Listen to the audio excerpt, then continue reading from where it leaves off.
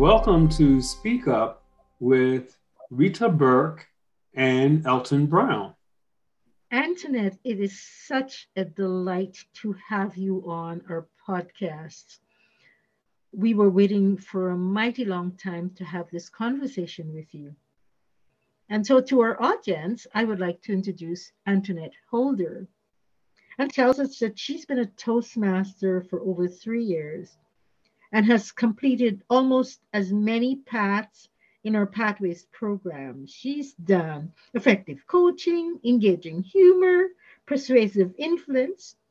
And in those 3 years, she has been an area director and is currently Division F director. When she is not busy with Toastmasters, she can be found in her kitchen baking up a storm with breads, cakes, and other delightful goodies that are sure to put a smile on your face and encourage you to put another hole in your belt for room. Antoinette, I am happy to hear that because I too am a proverbial baker. I make my bread from scratch. I make muffins. I make cupcakes. You get my fingers in that flour, and it is like therapy. Tell us more about your baking. Where did that come from? You're wanting to bake and to cook and those kinds of things. So I wouldn't say that I was the most competent cook in the kitchen. I could probably hold my own, feed myself, and I decided to go to culinary school. And out of that, it was great experience. I learned about different foods around the world, learned how to cook Thai food, Italian from scratch, and then I realized, oh, there's a baking class. Let me take that. And so I was taking culinary arts as well as baking arts at the same time and fell in love with baking. Then went into cake decorating. Then I went into chocolate work. So when it comes down to being in the kitchen, I feel very comfortable. I find it's the place that most people like to congregate. And it's a bad place if people like to congregate and you don't know what you're doing in there. So you might as well know what you're doing if people are going to hang out in there. Indeed, it's the hearth. It's a family hearth, isn't it? It is, That's absolutely. many of discussion, many of challenge, many of exciting things occur in the kitchen. Yes, indeed. Antoinette, I, I love having these kinds of conversations because we always find out something that we did not know. And so I'm really surprised that you are one of those individuals that actually knows how to bend those pots and pans. So I can really appreciate that. I could appreciate it more if I was invited over when you've cooked some type of bread or cake. That would just be wonderful. I could really enjoy that. Besides baking, what other passions do you have? Other passions, I love travel. Travel has always been one of my greatest guilty pleasures. I wish I had a bank account that could afford where I'd like to travel to. But I love seeing different places. I think life is just too short to continue to go to the same place all the time. Life is too short to eat the same meal all the time. Life is just too short. Sometimes you just have to expand your repertoire of where you've been and what you've done. Often one thing is that when you get to the end of the road, whenever that is, these are the memories that are going to carry you over when your body's not able to keep up with your desires. So I want to be able to say that I cooked that, I ate that, or I ate that again, and I ate some more of that. I traveled here and I did this. And so I try to throw in new experiences whenever I get the best moment to do so. The other thing for me is that I wanted to always be a better speaker. And me joining Toastmasters, I've always been notorious for inserting foot into my mouth. So hence the reasons why I decided to join up for Toastmasters, because I needed to become a better speaker. Being able to think on my toes and being able to be articulate and well-rounded when I speak, be able to converse with anyone and not worry about if we have anything in common, because as long as we're talking, I'm sure there's something that we can find that is going to have some form of commonality between me and somebody else, be it food, travel, be it, oh my goodness, that person shouldn't be wearing leopard print. Whatever it is, let's discuss it. You know, you talked about baking, and then you're talking about public speaking. And both of them have a formula or a recipe for success. So if you were to look at both, what would be the common denominators between the two, baking and public speaking? Everything takes time. I would have to say both of them is that would be the common denominator between the both. You can go and look at a box of Duncan Hines or Betty Crocker, or even grab, a bag of flour. Yes, I agree. Betty Crocker, don't do it. But really and truly, you're not going to become a great baker overnight, and you're not going to be a great speaker overnight. They're both going to take time. They're going to take some diligence. They're going to take an opportunity for you to sit down, plan out what you need to do and how to do it and what it's going to look like and what the outcome is going to be. And you have to start from beginning to end for both. You can decide that you want to become a better speaker, and you can't just walk into a room and say, I'm going to speak. There are very few people who can do that. And if you can, fantastic, pat on the back. But very few of us are able to just walk into the room, engage, be captivating, be knowledgeable, be confident. And I think it's the confident piece that very few of us are able to walk in and say, if it's 5 people in the room, we might be okay. 10 people, oh wait. But when you get to bigger numbers and denomination, and depending on the topic, that's when confidence and nerves start to set in, and you need to figure out how you're going to get ahead. Same thing with baking. You can have all the ingredients, but if you don't know what to do with them all, you're not going to have a proper product by the end. You need to figure out how much butter to how much eggs to how much vanilla, how much salt and yeast, and all of those lovely things that go into baking so that you can have whatever, a cake, a bread, cupcakes, by the finishing product. So it does take time, and you need to pay attention to the process. I mean, many of us would like to hop right to the end, but really and truly, the beauty of that process is where you learn so much about yourself and where you want to go. You said so many things that I would like to ask you to outline a little bit more, elaborate on. But I want to go back to the fact that you talked at the beginning about having gone to culinary school, but that's not what you do now for a living, is it? No, it's not. Tell us about that switchover and what inspired or motivated that. Well, I decided to go to culinary school because I've always spent time in school. Anytime I've ever had a full-time job, I've always gone to school. And I'm not one of those personalities that sits very well. I could sit for a little while. Like if I'm on vacation, I could probably bake on a beach for 2 days. And then after that, I need to be up and moving. But when it came down to culinary, it was more of, I didn't want to be home every evening. I needed to do something else. I have no problem finishing a book every week. I have no problem going to the movies, but those weren't things that were going to enrich me. I wanted something to do probably when I retired, do on the side, or something that brings joy to people.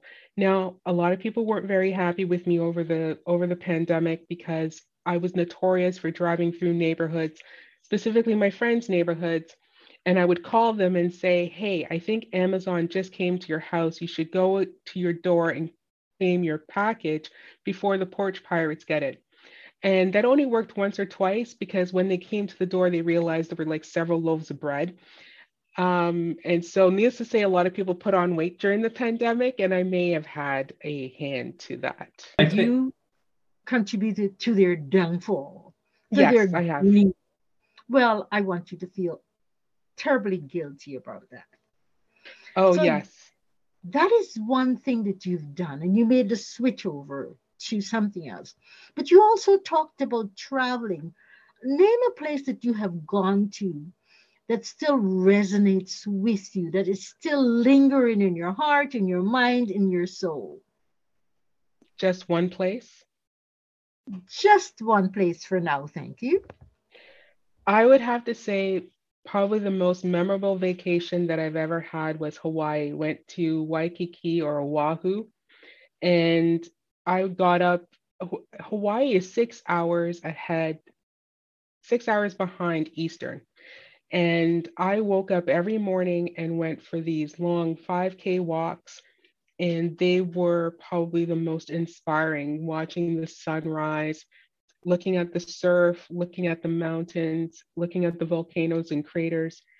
It was probably one of the most enjoyable vacations. I introduced myself to so many different things. I had malasadas, which are Portuguese donuts. I had poke for the first time, which is basically uh, marinated raw fish, and it comes with a whole assortment of sides. Had masubi for the first time, and masubi is basically spam. And we all joke about spam. If you've ever watched the movie 50 First Dates, they talk about spam all through that movie. When you finally have spam, it it changes your world. And to the point that very few people know that depending on the McDonald's that you go to in what part of the world, the McDonald's will change their menu based on the palate there. So when I had breakfast in Hawaii, it was spam, steamed rice, and scrambled eggs. Never saw that coming. And I went, this is great. So I would have to say Hawaii was probably one of my best trips. I tried so many new things there. I wonder now, uh, from Hawaii, we're going to come back to Toronto, and we're going to talk a little bit about Toastmasters and how has Toastmasters enriched your life this year as a division director? I found that with being the division director and Toastmasters through the entire journey of the 3 years, it's really taught me what it is to be a leader, what it is to step up to the challenge and to deal with a challenging situation and try to persevere. Also, with Toastmasters, I learned what I'm made of in the sense where I could advocate for myself. I think often enough when you're in the corporate world, one of the hardest things to do is being able to articulate what you're worth, to articulate what it is that you are capable of doing and what you would like to do and the reasons why you should. I have been given one promotion and also changed jobs in the last year because of my don't quit attitude and being able to sit down and literally plan out what it is that I've been doing and how I need to represent myself. I know that I could not have done it with Toastmasters without Toastmasters in the time that I've done it. I needed Toastmasters to teach me what it was to speak in a room and not let anybody else see you sweat. We all know that we've been there, we've done speeches, we've stood in front of rooms, we've spoken in front of people that we've never met before. But the point is still being able to deliver your message across clearly and articulately. No one needs to know that you are sweating or you need to get another deodorant because it's, starting to leak through your shirt. But the fact of the matter is that no one needs to know that you are nervous or you are lacking the confidence. You need to be able to represent yourself all the time, even when you feel like no one's watching you. You are such a determined individual, and these attributes you have truly rubs off on others, specifically your area directors. How have they been affected by your leadership? My area directors, they are eclectic and they're witty, they're fun, and they're energetic. I feel what they may be getting away from me is my ability to resource. Being around with Toastmasters the last 3 years, I have met so many people. Even now with contests coming up that I know that I can reach out to this person, that person who may or may not be in my division. And a lot of it is because I simply have networked. and hoping that they teach them or show them the ability to get to know someone. It's okay to reach out, cold call, figure out how you can get someone, where to find all the resources on our District 60 site. What is it to do easy speak? What is the sign up for a speech? What is it to get a speaker or even workshops? I think even being area directors, even though they've been executives, they may not be fully knowledgeable of where all the resources are. And becoming an area director, they've become the information desk. All their clubs are going to go to them. And what ends up happening, they come to me and go, Antoinette, where do I find this? And I'm like, well, here you go, District 60, go under resources, or the events calendar if you need to know when the next COT is, or hey, workshops. But now they know they can pretty much spin around in District 60 and be able to help all of their clubs because now they know where to find the information. And I think that's the difference between being an area director and a division director is we are showing them that all the resources are at their fingers. It usually takes the first 3 to 4 months of taking on an area director's role to even have an understanding of what it is that you need to do. What is the expectation and where to find it? I know that being an area director for the first 3 months, I didn't have a clue.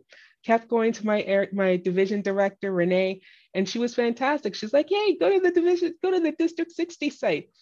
And I wish I could, get royalties on that every time you heard go to District 60. But unfortunately, I can't do that. But I would have to say that's one of the things that I hope that I've bestowed on my area directors about what it is to be resourceful and being able to network. This, even now that we're in the middle of contests for the area, they are actually having conversations, getting to know people, seeing how they can get their contests, all the roles filled in. This is a true test of, how far have they networked? Who can they speak to, and getting to know their clubs and getting to see all the speakers. Because often enough, when we make our visits, we don't get to see all the speakers. But of course, we're going to see the best of the best that have been voted in by their peers to come and attend the area contest. And then, of course, I get the lucky job of actually holding the division contest and getting to see the best of the best. Thank you so very much, Antoinette. It seems to me as if you are totally immersed in your role as a division director. Not only are you immersed, but you seem to be savoring and enjoying it a great deal. Much like you enjoy what you spoke about earlier, being in the kitchen and creating really exciting dishes. So I certainly appreciate your joining us this evening. I've enjoyed it immensely, and you've been very articulate and eloquent in describing what you do and what you have done. So, on behalf of us both, I want to say a sincere thank you, Antoinette. My pleasure. Thank you for having me. Thank you for listening to Speak Up. To discover upcoming podcasts, please go to www.toastmasters6060.com. Under News and Events, look for the District 60 newsletter to locate the schedule.